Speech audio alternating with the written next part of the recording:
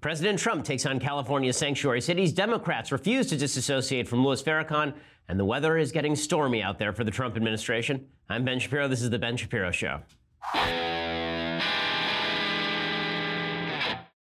Oh, yes, we are here, and there is much news to cover. Some of it breaking. The president of the United States now seems to be backing off some of his tariff plans. He just said a moment ago that he has, quote, the right to go up or down on country, based on country. To which I say my 2-year-old son says the same about the seesaw, so that's very exciting. But I have many things to discuss with you, including it's International Women's Day, which is just fantastic. We'll talk about all of that. But first, I want to say thank you to our sponsors over at Thrive Market. So Thrive Market is the place that you are going to go from now on to get the best organic food. Okay, it's an online grocer with a mission to make healthy living affordable and accessible to everyone. You know, you're sick of going down to the Whole Foods and paying oversized prices to hang out with people who are annoying and drive Priuses and mess up your bumper and then drive away while virtue signaling all the while. You don't have to do that anymore. Now, you go over to my friends at Thrive Market. You can, with one click of a button, sort Thrive Market's catalog by 90 values based on your dietary needs, from vegan, gluten-free, paleo, non-GMO, and more. It's great for me. They even have a kosher value. They have a hyper-curated catalog. So instead of there being 15 almond butters at the local health store, all overpriced, instead, you're going to be able to search for the 3 to 4 best almond butters on Thrive Market, but you know that it's sourced from the best, with the best ingredients at the most affordable prices. They also have supplements. They have protein powders, which is something I take to get bulked up. Okay, and more on that we mentioned on the show at 50% off retail. All the best product over at Thrive Market. Imagine spending just $12 for almond butter instead of $16 at your local Whole Foods. And for all of my listeners right now, my friends at Thrive Market are offering you $60 of free groceries plus free shipping and a 30-day free trial, which is just an awesome deal. $60 of free groceries plus free shipping and a 30-day free trial when you sign up. Keep in mind, Thrive Market's prices are already 25 to 50% off retail, and now they are offering an extra $60 off of free groceries. Go to thrivemarket.com/Shapiro and get your instant $60 of free groceries. That's thrivemarket.com/Shapiro to get that instant $60 off for free groceries. So pretty spectacular stuff. And again, their prices are already less expensive. They already have better catalog, and you can curate by value. So there's no reason for you not to use thrivemarket.com/Shapiro. Use that /Shapiro so they know that we sent you, and you get the special deal. Okay, so first of all, happy International Women's Day to all of my favorites. That's Nikki Haley. That is Condoleezza Rice. That is Margaret Thatcher. Long may her name be celebrated. That is Golda Meir. That is Susan B. Anthony. That's Harriet Tubman, the gun-packing Underground Railroad head. Yeah, lots of great women to celebrate today. I was mildly put off. Eve Pizer, who writes for, I believe, Salon.com, she tweeted out, "Men, please don't be annoying today. I'm begging you." Well, I mean, that's like a red flag in front of a bull for me. I mean, come on. First of all, let me just note about International Women's Day. Gender is a social construct, we have been told. Okay? So I don't know why, why is it that International Women's Day, are we celebrating biological women or are we celebrating gendered women? So does Caitlyn Jenner get to celebrate International Women's Day, or is Caitlyn Jenner a man? And if Caitlyn Jenner gets to celebrate International Women's Day, then why can't any other biological man celebrate International Women's Day by being a woman?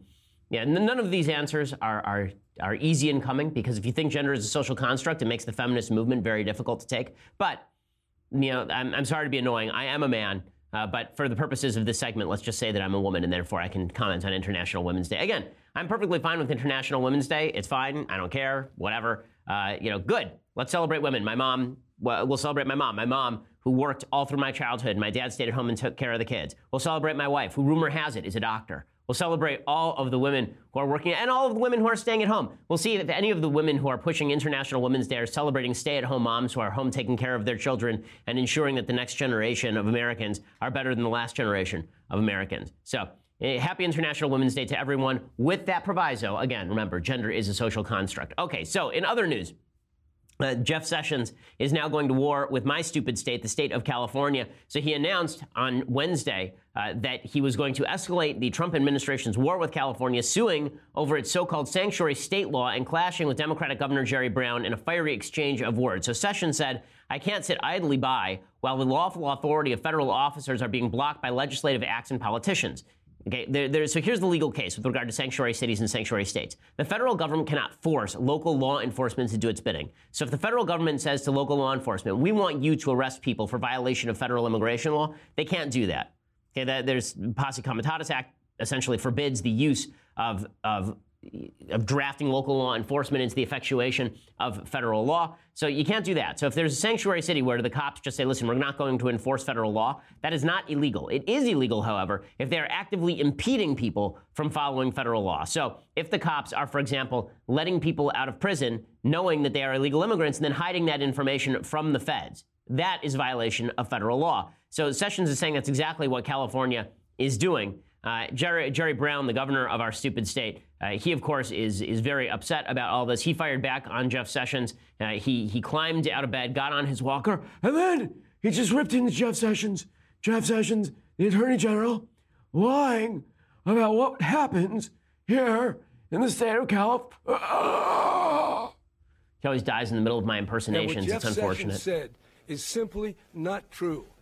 And I call upon him to apologize to the people of California, to bringing the mendacity of Washington to California and trying to insert discord and division, and I might add dysfunctionality in a state that's really working.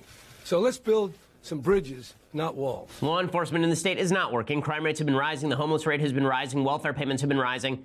The state of California is a garbage heap, and that's largely thanks to the leadership of people like Governor Jerry Brown. Jeff Sessions particularly pointed out a situation in Oakland where apparently the story was that the city of Oakland had been actively impeding deportations. So Sessions criticized Oakland Mayor Libby Schaaf for warning the public about an unannounced raid by federal deportation officers recently in California. Sessions said it allowed hundreds of wanted criminals to avoid arrest. And he said, how dare you needlessly endanger the lives of law enforcement just to promote your radical open borders agenda? And of course, Sessions is exactly right. That's what happens in the state of California. Because a huge percentage of voters in the state of California are Hispanic, a lot of the Democratic politicians think that Hispanics are necessarily going to vote in favor of a more open borders agenda. And so they pander by saying that they're going to resist federal law enforcement. Now, one of the things that's amazing is that you recall the Obama administration sued the state of Arizona when the state of Arizona was arresting people based on immigration status under SB 70. Right? SB 70 was a law that was passed in the state of Arizona when Jan Brewer was governor that allowed local law enforcement to aid federal law enforcement by arresting people for violation of federal law. The Obama administration actually sued the state of Arizona, saying you guys can't enforce federal law, only we can enforce federal law. So according to Democrats, it's illegal to help enforce federal law, but it is not illegal to actively impede the investigation of federal law. Just amazing. Here's the Oakland mayor, Libby Schaaf, responding by saying that Jeff Sessions is, you guessed it, a racist.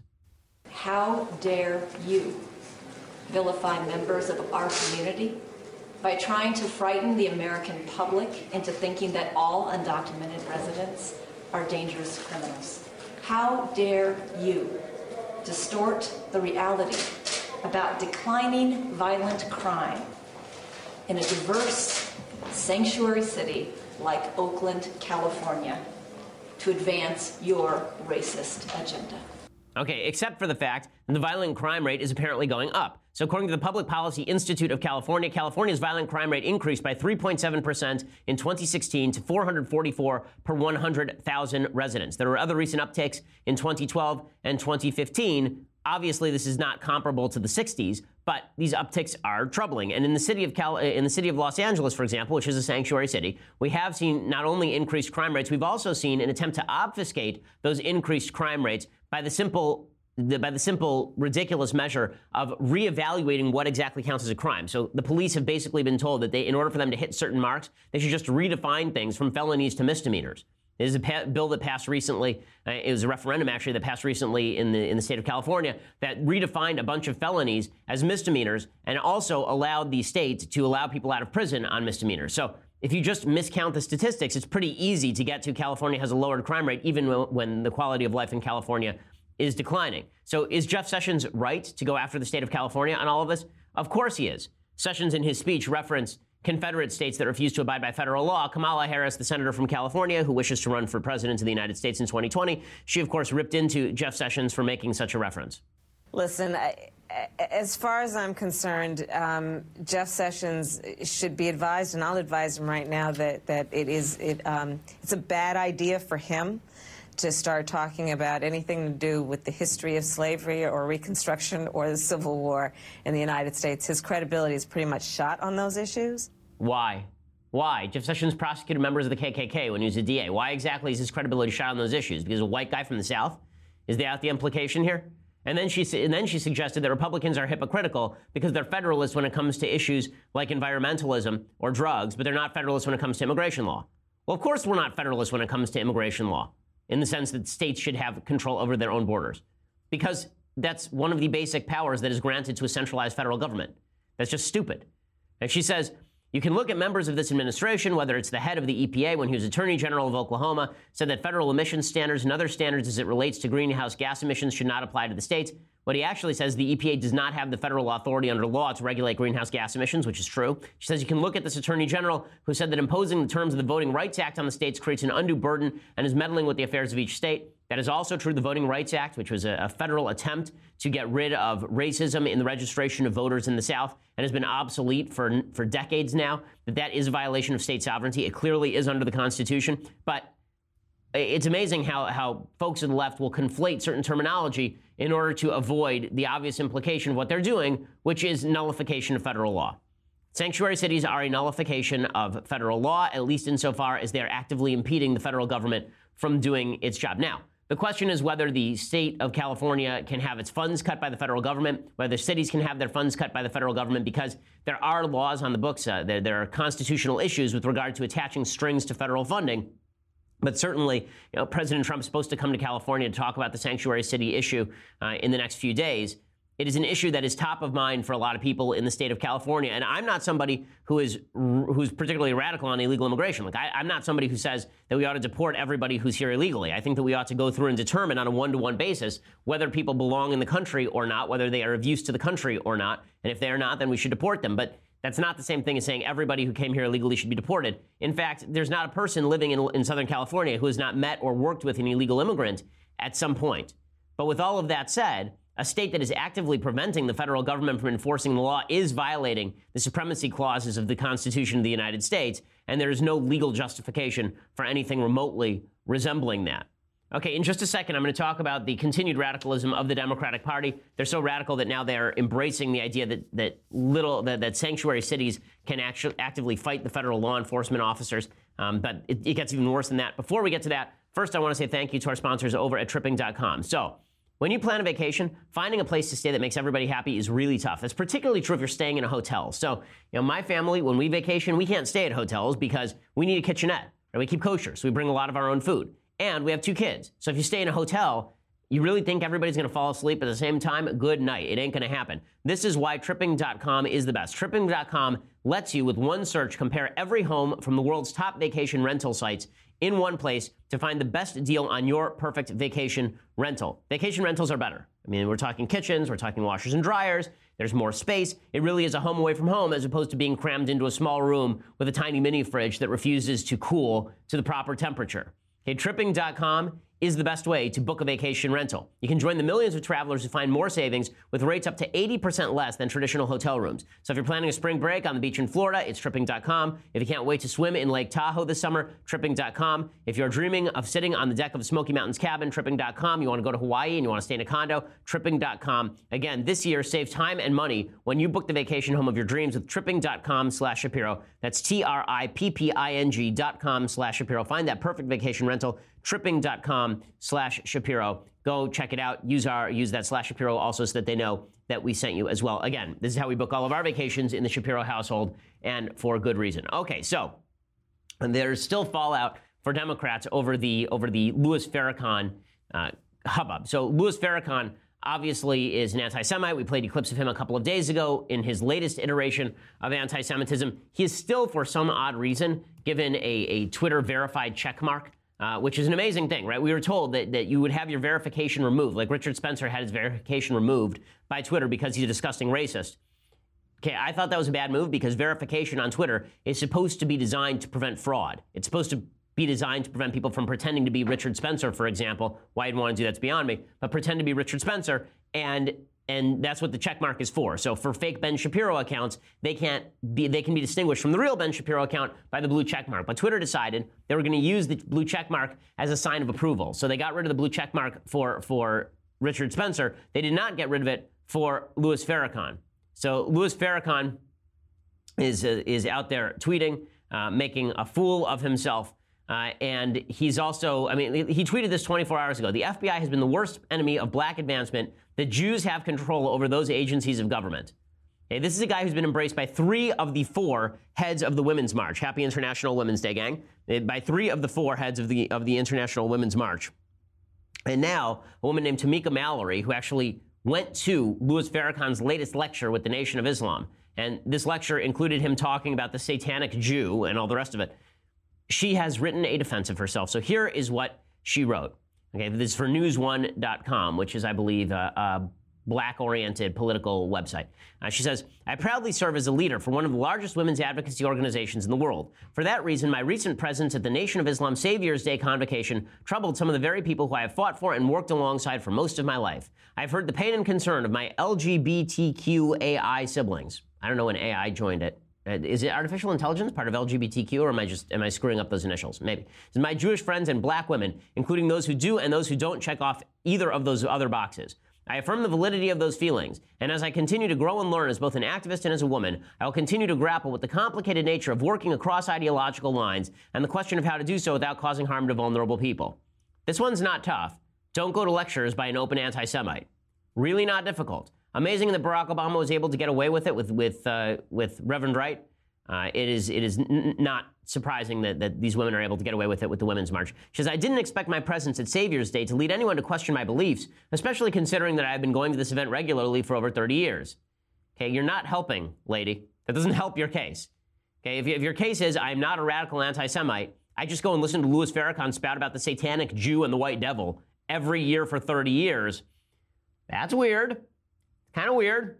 Now, I go to synagogue every week. If the rabbi said things that I thought were truly racist or awful, I would leave, because why would I go to a service where the rabbi did that? But she goes to Savior's Day every year, apparently for 30 years. She says, I first went with my parents when I was just a little girl and would begin attending on my own after my son's father was murdered nearly 17 years ago. In that most difficult period of my life, it was the women of the Nation of Islam who supported me, and I've always held them close to my heart for that reason. Okay, what does that have to do with Farrakhan being an awful, egregious, disgusting anti-Semite? Nothing. Because I am the same woman who helped build an intersectional movement. Intersectional just means a movement that is built on identity politics, that fights for the rights of all people and stands against the hatred and discrimination of all forms, except against the Juden. I'm the same person today I was before Savior's Day, which begs the question, why are my beliefs being questioned now? Well, her beliefs are being questioned now because we have tape of her at this event. That's the answer. She says, I was raised in activism and believe that as historically oppressed people, blacks, Jews, Muslims, and all people must stand together to fight racism, anti-Semitism, and Islamophobia. Except that she's not going to throw Farrakhan under the bus anywhere in here. Anywhere in here. And we'll continue with this in just a second, because it really is amazing. It's amazing the length to which she goes to avoid saying Farrakhan's name. There's an entire piece about Louis Farrakhan, and not once is Louis Farrakhan's name mentioned. She says, I believe that LGBTQAI people are not an abomination or a creation of man, but simply people, and that religion is not to be used as a tool to abuse, divide, harm, bully, or intimidate, except when I go to Nation of Islam meetings. Where my people are is where I must also go. I go into difficult spaces. I attend meetings with police and legislators, the very folks so much of my protest has been directed towards. I've partnered and sat with countless groups, activists, religious leaders, and institutions over the past 20 years. I've worked in prisons as well as with present and former gang members. It is impossible for me to agree with every statement or share every viewpoint of the many people who I have worked with or will work with in the future. As I do not wish to be held responsible for the words of others, when my own history shows that I stand in opposition to them, I also do not think it is fair to question anyone who works with me, who supports my work, and who is a member of this movement because of the ways I may have fallen short here or in any other instance.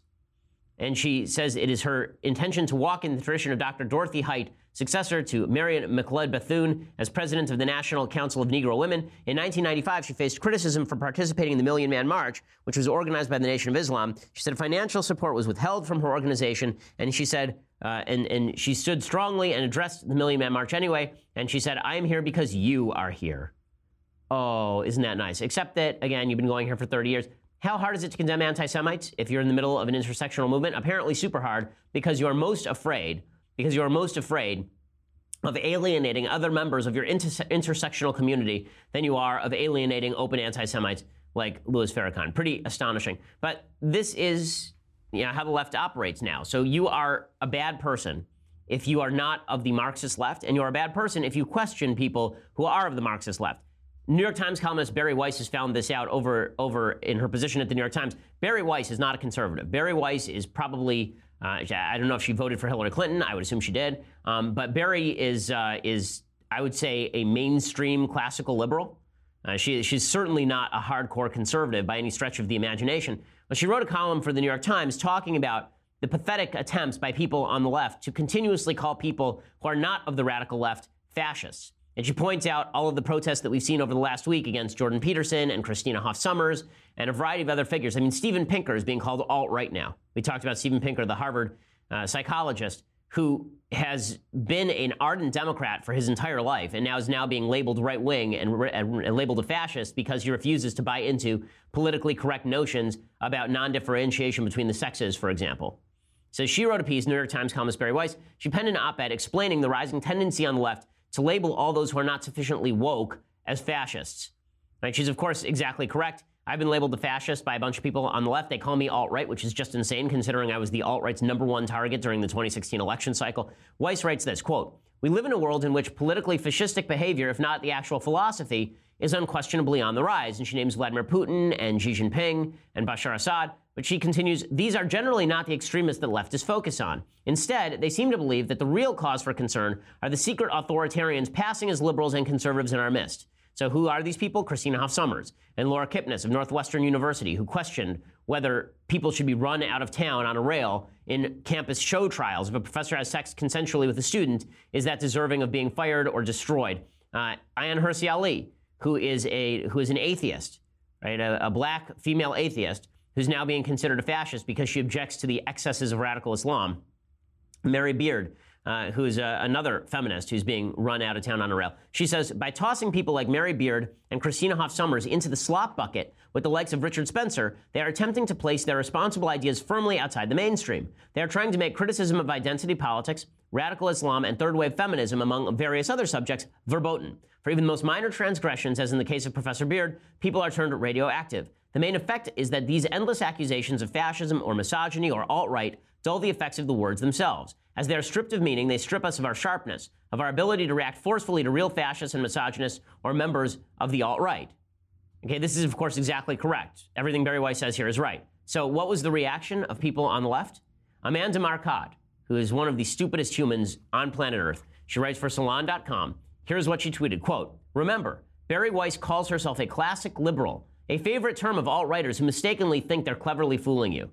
So the entire point that Barry Weiss was making is that the left keeps using labels on mainstream conservatives and liberals. And Amanda Marcotte's solution is that clearly Barry Weiss is a fascist alt-righter. Just fantastic. I mean, if the left thinks they're going to win any contests through this, they must be out of their minds. We've now boiled down politics to culture wars, and these are not culture wars the left is likely to win if they continue along these lines. Okay, so before I go any further, and we'll talk Stormy Daniels, we'll talk guns, we'll talk foreign policy, and also there's a piece in Vox.com that I may or may not discuss because I think that the left is making a disturbing mistake with regard to sex particularly. First, I want to say thank you to our sponsors over at Upside.com. So let me ask you this. How great would it be to have the kind of support astronauts get when they take a business trip? You know, having a whole team of people who are just sitting around at mission control, making sure that your trip goes exactly as planned and fixing your problems if you experience them. Well, that's what Upside.com is. I mean, we're talking concierge service 24 hours a day, 7 days a week. They've got a team of specialists there to help you, making sure that your flight, hotel, and car rental all go off without a hitch. They monitor your trip around the clock. They proactively keep you posted on everything from if it's going to rain to alternate return flights home in case you want to squeeze in one more meeting or you want to leave a little bit early. Once you've experienced a committed team behind you helping you with your travel, there's no way you're going to go back to anything else. Upside.com/Ben, easy booking, competitive prices, and a team that always has your back. And right now, they have a special deal. If you sign up today for your free account, you get a free pair of Bose headphones on your first business trip. Pretty awesome deal. Upside.com/Ben. You get a free pair of Bose headphones on your first business trip. Again, that's upside.com/Ben when you sign up today for your free account. $600 minimum purchase required within 90 days. See the site for complete details. Again, Upside is the best way to travel. We're talking affordable prices, easy booking, and again, that concierge team that ensures that your travel goes off without a hitch, because there's nothing more irritating than getting to the airport, realizing there's a screw up, and now you booked it online and you are totally jacked. That is not what happens with you at upside.com/Ben. Go to upside.com/Ben, let them know we sent you, and again, That special deal, sign up today. You get that free account and a free pair of Bose headphones on your first business trip. Minimum purchase of $600 required within 90 days. All righty. So, in other news, Stormy Daniels is back in the news, and CNN is just beside itself. So when I go to work out, one of the things that is unfortunate is that CNN is what's on the TV. Well, that means that it was wall-to-wall Stormy Daniels coverage yesterday. So Stormy Daniels' lawyer is now suing the president to try and avoid an injunction. So Michael Cohen, Trump's lawyer, as we know, signed an agreement with Stormy Daniels, former porn star, or current porn star, I guess she's still a porn star, and paid her $130,000 to keep her story under wraps. And now Daniels is suing Trump because she says that Trump did not actually sign that agreement. Now, legally speaking, it's not clear that that actually is a good legal case. Like if I sign an agreement and then you don't countersign and send it back to me, not supremely clear that I'm still not bound by the agreement.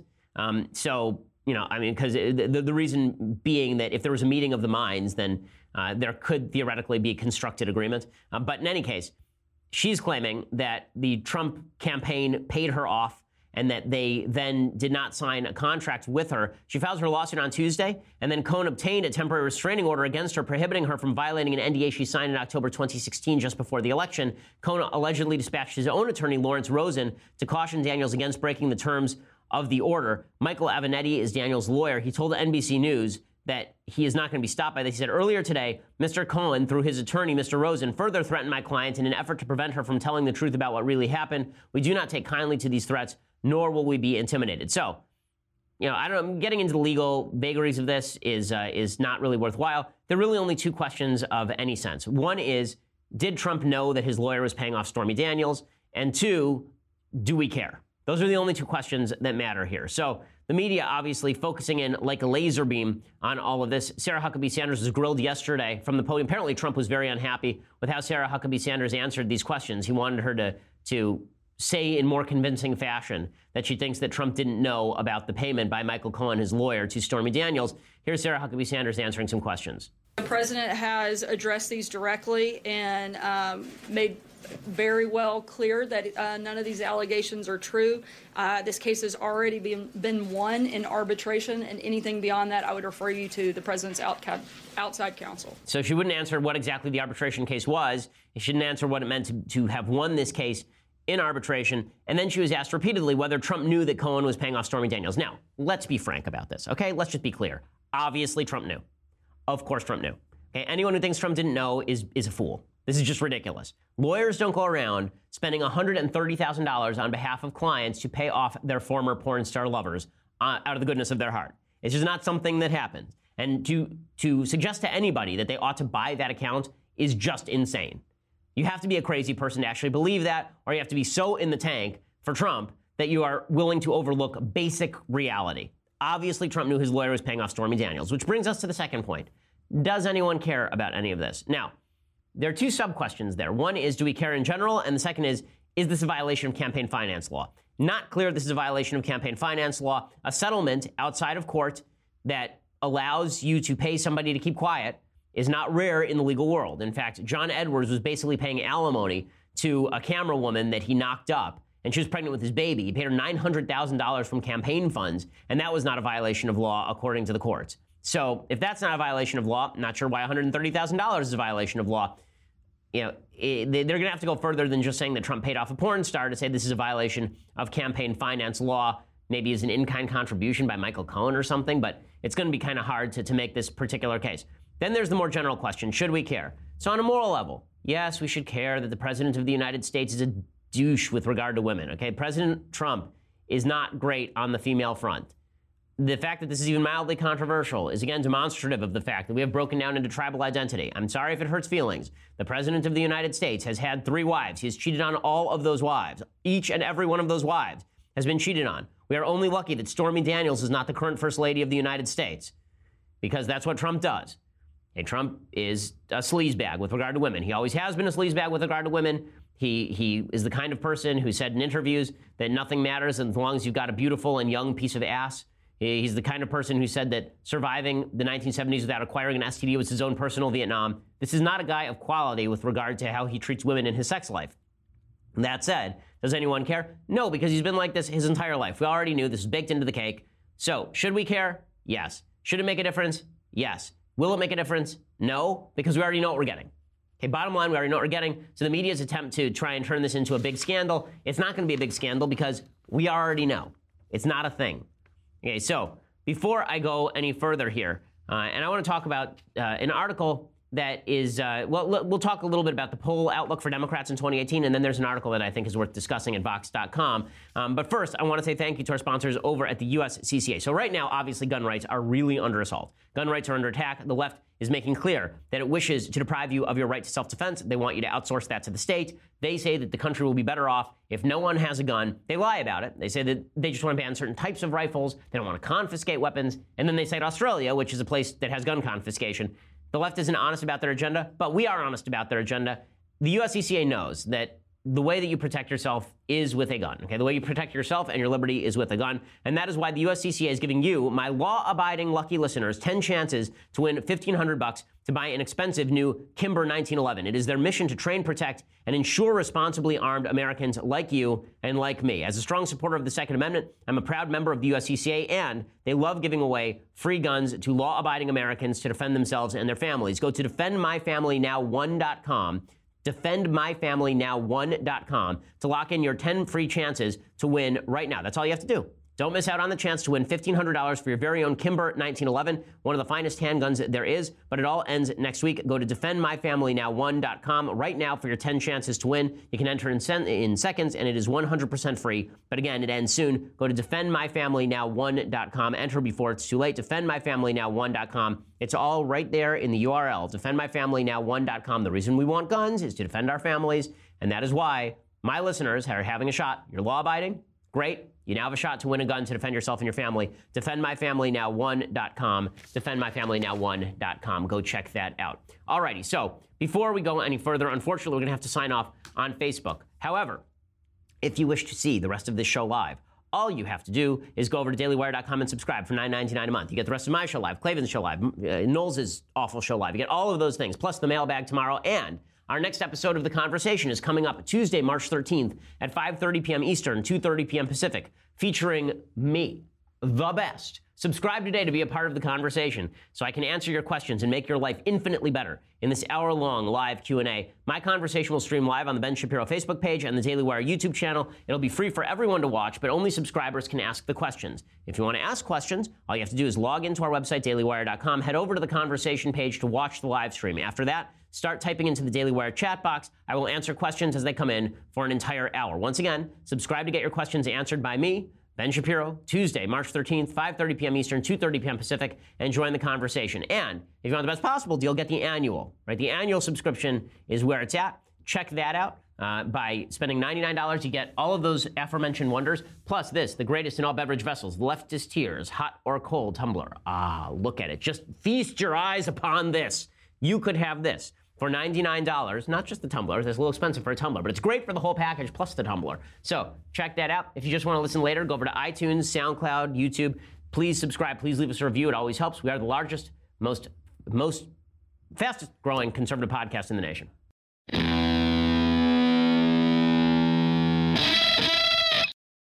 So there's an article out of Vox.com. I asked my wife to read it because I wanted to see if she had the same reaction to it that I did. And it's kind of a fascinating article because the article is about sexual assault within marriage. Now, sexual assault can happen within marriage. We're in a Me Too moment. Obviously, it's International Women's Day. And so, it's very important to talk about proper behavior toward women. It's important to talk about what women should expect from men. It is important to talk about how men should behave toward women. All that's very important. One thing that I'm seeing in the feminist movement, it's been happening for a long time, is conflation of a lot of terminology that is actually dangerous to relationships and dangerous to marriage. There's an article today about sexual assault within marriage by Anonymous over at Vox.com. Anonymous happens to be a feminist professor, shockingly, and this article is about how she says she was sexually assaulted within marriage. Now, sexual assault can occur within marriage. Obviously, it can occur outside of marriage as well. Sexual assault is just a woman says no and a man says, I'm doing it anyway, right? That's sexual assault. Right? A woman refuses consent and a man disobeys that and then does the most evil act a human being can do outside of murder, which is that he takes advantage of a woman against her will, right? That is, in my view, should be punishable by castration or death. I mean, that's how seriously I take sexual assault. But one thing that the left has done is they have watered down consent. So we saw this with the Aziz Ansari story, where a woman accused Aziz Ansari of violating her consent when she did not, in fact, say no to him at any point. When she did say no, he stopped. It was just him being persistent. There was really no evidence that he raped her or sexually assaulted her in any way. She got naked in his apartment. They performed sex acts on each other. That whole story was ridiculous. Vox.com has another story that Ezra Klein is calling deeply important. And so I think it's important to recognize a couple of things. Within marriage, number one, as a married man and as a man and as somebody who reads social science studies and as someone who believes in evolutionary biology, men want sex more than women do. Or at least they want sex on a more regular basis than women do. Okay, every social science study ever done shows this. Men, on average, want sex more often than women do. The great feminist lie that women want sex in the same way that men want sex is just absurd. It's crap. It's not true. Men are more aggressive about sex. Men want sex more often. Men want sex with more different partners. Okay, all of these things are supported by a vast bevy of social science statistics. What that means is that within marriage, there is often an imbalance. Men want sex more often than their wives do. And so a question arises. What happens if a woman does not really want to have sex, but the guy wants to have sex? So the way traditionally women have treated sex within marriage is that there's a difference between I actively don't want to have sex with my husband and I'm not super into it, but I'll go ahead with it anyway. Okay, I'm not super into it, but I'll go ahead with it anyway because I love my husband is a pretty common thing within marriage. In fact, it's a very common thing within marriage. And I think it's a good thing within marriage. I don't think it's an active, I think the woman is not doing something wrong. I think she's doing something healthy and right for the relationship. Because when it comes to, that's not saying that a woman should have sex if she really doesn't want to, if she thinks her husband's a boor and disgusting person. If that's the case, divorce him. Or if the woman's feeling sick or she's not up to it. Like, a woman should never have sex if she doesn't want to have sex in the most egregious possible terms. But there are lots of times when women go along with a man. Man says, I would like to have sex with you. And the woman's like, well, not super into it. The guy says, please. And the woman says, okay. Right? This is a thing that happens routinely within marriage. It happens within every marriage. And it is healthy for marriage because one of the things about doing things for people you love is that you're constantly doing things where you are ambivalent about them, but you do them for the sake of the person that you love. Now, what's weird is that the feminist left treats it as though the only form of sex that can ever be had is the most passionate, the most interested form of sex. That women have to be, just really super into it in order for them to consent in the first place, which seems to violate the women's principles of consent. Like, there are lots of women who are willing to have sex with their husbands just because they think that it's a sign of love to their husbands, even if they're not physically in the mood. Right? That happens all the time. And I don't think that that's a bad thing. I think it's a very healthy thing. I think it's setting an expectation up for women that can't be fulfilled within a relationship if they think that a man is going to be happy with his wife only having sex with him only at the times when she's most enthusiastic about it. Because again, just biologically speaking, women are not going to be enthusiastic about sex nearly as much as men are. Relationships are about people doing things that they are ambivalent about or even maybe don't want to do all that much because they love their partner. Again, this is not to say that men should be able to violate the consent of their wives. Of course not. That's rape. But it is to say that there are lots of situations in which women consent, aren't super enthusiastic, and consent anyway. We have this in everyday life with a variety of issues, and it's not just, and it's true of sex as well. The reason I say this is because this article from Vox.com blurs this line. They say that anytime a man says to his wife, can we have sex? And she says, I'm not super into it, but okay, that he's now raping her. This is a problem, okay? This undermines the nature of relationships. It creates false expectations for women on how sex is supposed to go within relationships. It creates false expectations for men on how sex is supposed to go within marriage.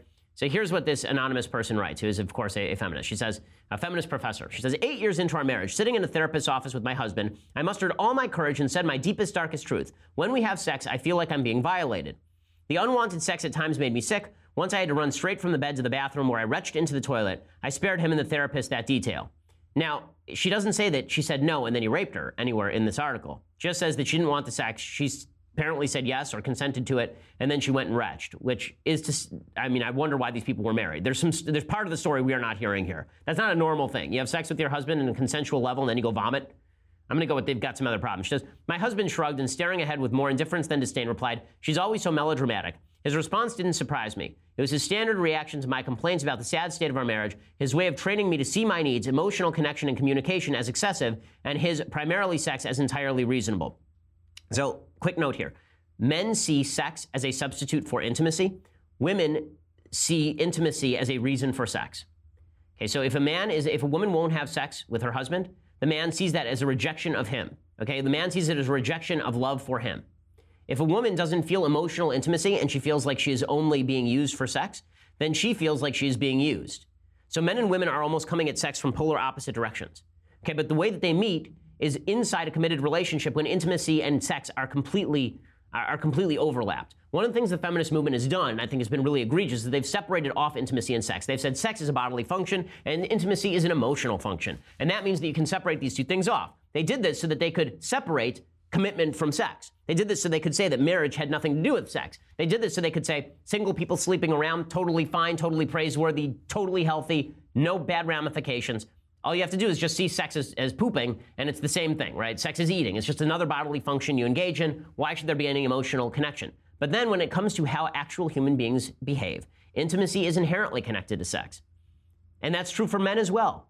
Okay, if a woman who is married to a man will not have sex with him under any circumstances, he is going to feel slightly peeved. He is going to feel as though the woman doesn't love him. And I don't think that's completely unjustified. Anyway, this woman continues, I had dragged us to couples counseling because I could no longer live in the vacuum left behind after the emotional intimacy had seeped out of our marriage. My husband hadn't noticed the loss, proclaiming himself happy. At home, so he sounds like an insane person, by the way, to be happy in this relationship. At home, having tried without success, the therapist prescribed exercises for restoring emotional connection, check-ins about feelings, non-sexual touch. My husband lobbied for his own solution. The thing you need is really complicated and difficult, and it's not something I can do. But the thing I need is easy and quick. Why can't you just give me the thing I need? I acquiesced. Okay, that's called consent. Okay, so she's stupid, first of all. She sounds like a person who at least is making bad decisions. Right? If your husband says to you, I can't give you anything that satisfies you emotionally, just give me the sex, and you go along with that, you're making a mistake in your relationship. She says, at the time, it didn't feel like a choice. It felt inevitable. I lived every evening dreading the signals of my husband's desire. I bargained my way out of sex as often as I could. I gloried in being sick enough to have the right to refuse. On the nights when I couldn't get out of it, we used a method I taught myself to tolerate and that he astoundingly tolerated as well. I read a book to distract myself for as long as I could while he did the thing he needed to do. I did not let him kiss me for the last several years of our marriage. That was the rule. You can bleep me, but you can't kiss me, and I don't have to pretend to like it. That satisfied him. Okay, so first of all, he sounds like a real messed up dude. Okay, if that satisfies any guy, if a guy feels satisfied by that sort of level of sexual connection with his intimate partner, then that person is screwed up. There are a lot of deeper issues in this marriage, but the problem I have with this article is the conflation of what seems to be, like what she's talking about is a failed marriage, a real failed marriage where she hates her husband and he doesn't care about her. Okay, but what she's conflating that with is every woman who's ever said yes to sex with her husband when she wasn't like super into it. And she's conflating that with sexual assault. She said, submitting to sex with a man who knew it was unwanted, who knew I felt deep pain at our lack of emotional connection, and who had been clearly told that it felt like a violation, broke something in me. Knowing that he could still enjoy and feel emotionally fulfilled by that unwanted sex shattered my idea of our marriage. I felt like a sex doll. I felt unselfed. But I blame myself. Well, I mean, to a certain extent, you should have used your volition, right? I mean, you should have stood up and said no if this is the way that your marriage was going. And he does sound like a piece of work. But honestly, it sounds like you never said no. I mean, it sounds like you never said, listen, without emotional connection, nothing's happening in the bedroom, Buster, which seems like the right way to do this. But if you're setting up the expectation, here's the problem that I have with all of this. If you're setting up the expectation from men that men are only going to have sex with their wives when their wives are fully emotionally deployed, fully into it, really horny, right? If that's the idea, then that's not going to work inside marriages. It just isn't. Okay, women routinely make the decision that because they love their husbands, they are going to have sex with their husbands at times when it seems inconvenient, or at times when they are okay with it but not supremely into it, right? At times when it's not passionate love making on the beach, a la From Here to Eternity. Okay, if women are told that they don't have to, not that they don't have to do anything they don't want to, but if women are told that it's healthy for a marriage, that they can have a fulfilled, emotionally stable relationship on the basis of turning down sex except when they are most enthusiastic about it, that's not going to work. It's setting up unfulfillable expectations with regard to men. And if men are told that when they get married, then there's no greater access to sex than when they were single, then to be perfectly blunt about this, there will be less marriage. Okay, one of the reasons that men have sex, one of the reasons men get married in the basic bargain of things is because when they love a woman and believe that they are in a relationship for life, they're giving up polygamy, polyamory, for the sake of frequency in the basic economic bargain, to put it in its most blunt terms. On an emotional level, what they're really doing is they're saying, I love this woman so much, I'm willing to be with her the rest of my life, and because we love each other so much, we are going to have a lot more sex than I would if I were a single guy. Men identify sex with love, and women do too, They just come at it from different angles. Okay, so it's time for a couple of things that I like and then some things that I hate. So let's do a thing that, let's start with the thing that I like. So we've been doing heaven-related things this week. We've been doing all sorts of art that has been related to heaven. So there's a really underrated Broadway musical called The Secret Garden. The musical was actually written by Lucy Simon, who has written a bunch of pop songs as well. She's Carly Simon's sister. And Lucy wrote all the music to The Secret Garden, which is a really quite beautiful musical. This ran for, I believe, 709 performances on Broadway in the early 90s. And one of the numbers, I think the singer, I think, is named Rebecca Luca. She sings "Come to My Garden" from The Secret Garden. The story of The Secret Garden, if you don't know, is a little girl whose parents die. She's adopted by her uncle, and her uncle is his wife died. He had a child with his wife who is a cripple and who is I believe a paraplegic, Colin, and she has also she had a garden on this estate, and the husband has locked away this garden because after she died, he never wanted to see it again. It was kind of their special place. He locked it away, and it's the discovery of this little girl of this garden, and she brings the crippled child to the garden, and the musical is quite beautiful. This number is the ghost of the wife and mother singing to the son who is paraplegic, and of course miracles happen in the Broadway show. But this is the most beautiful song from the show.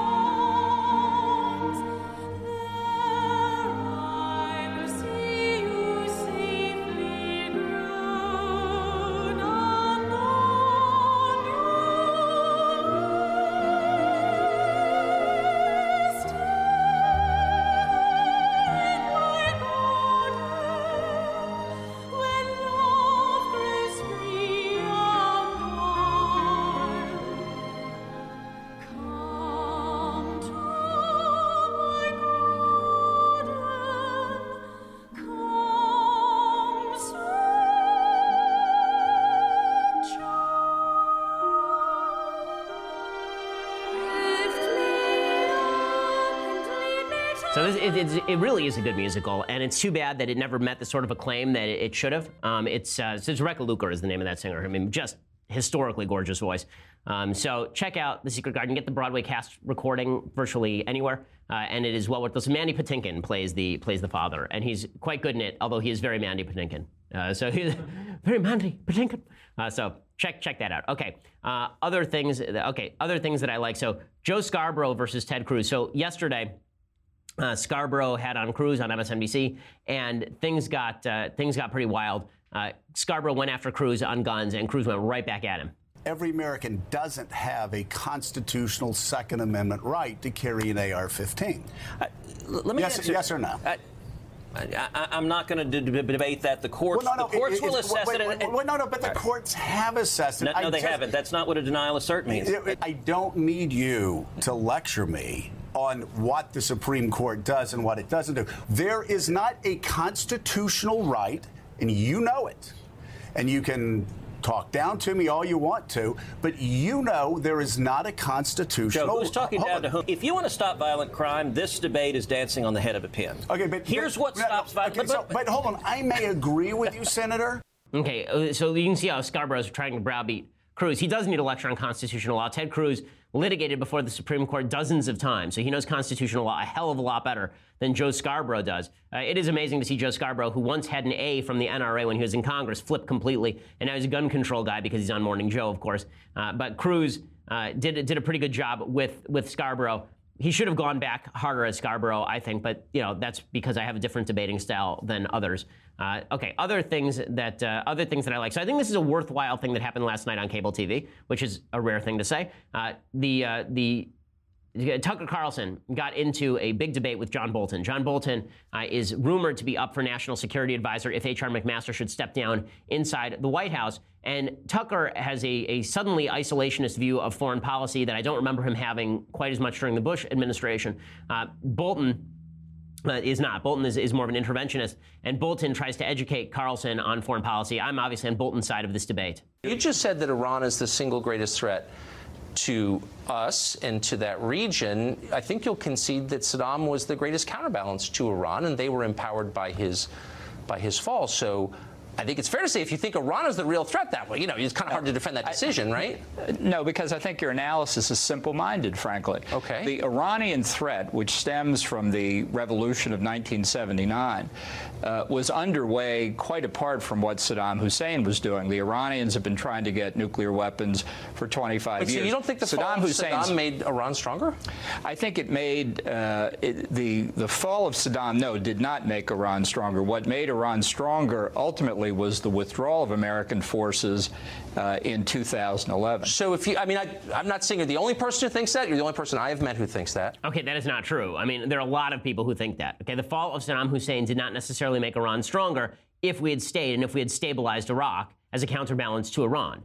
So I understand Tucker's point, which is that Iraq under Saddam Hussein was anti-Iran. It is also true that Iraq was participating in terrorist activity, that they threatened their neighbors, that Saddam Hussein was clearly proclaiming that he was pursuing weapons of mass destruction, right? All of that is clearly true. It's worthwhile. Go back and watch the entire debate if you have a chance between John Bolton and Tucker Carlson, which I think is intelligent and useful, actually, although Tucker does get a bit snarky at the end, which is something I'm not fully appreciative of in that sort of discussion. Okay, time for a quick thing that I hate.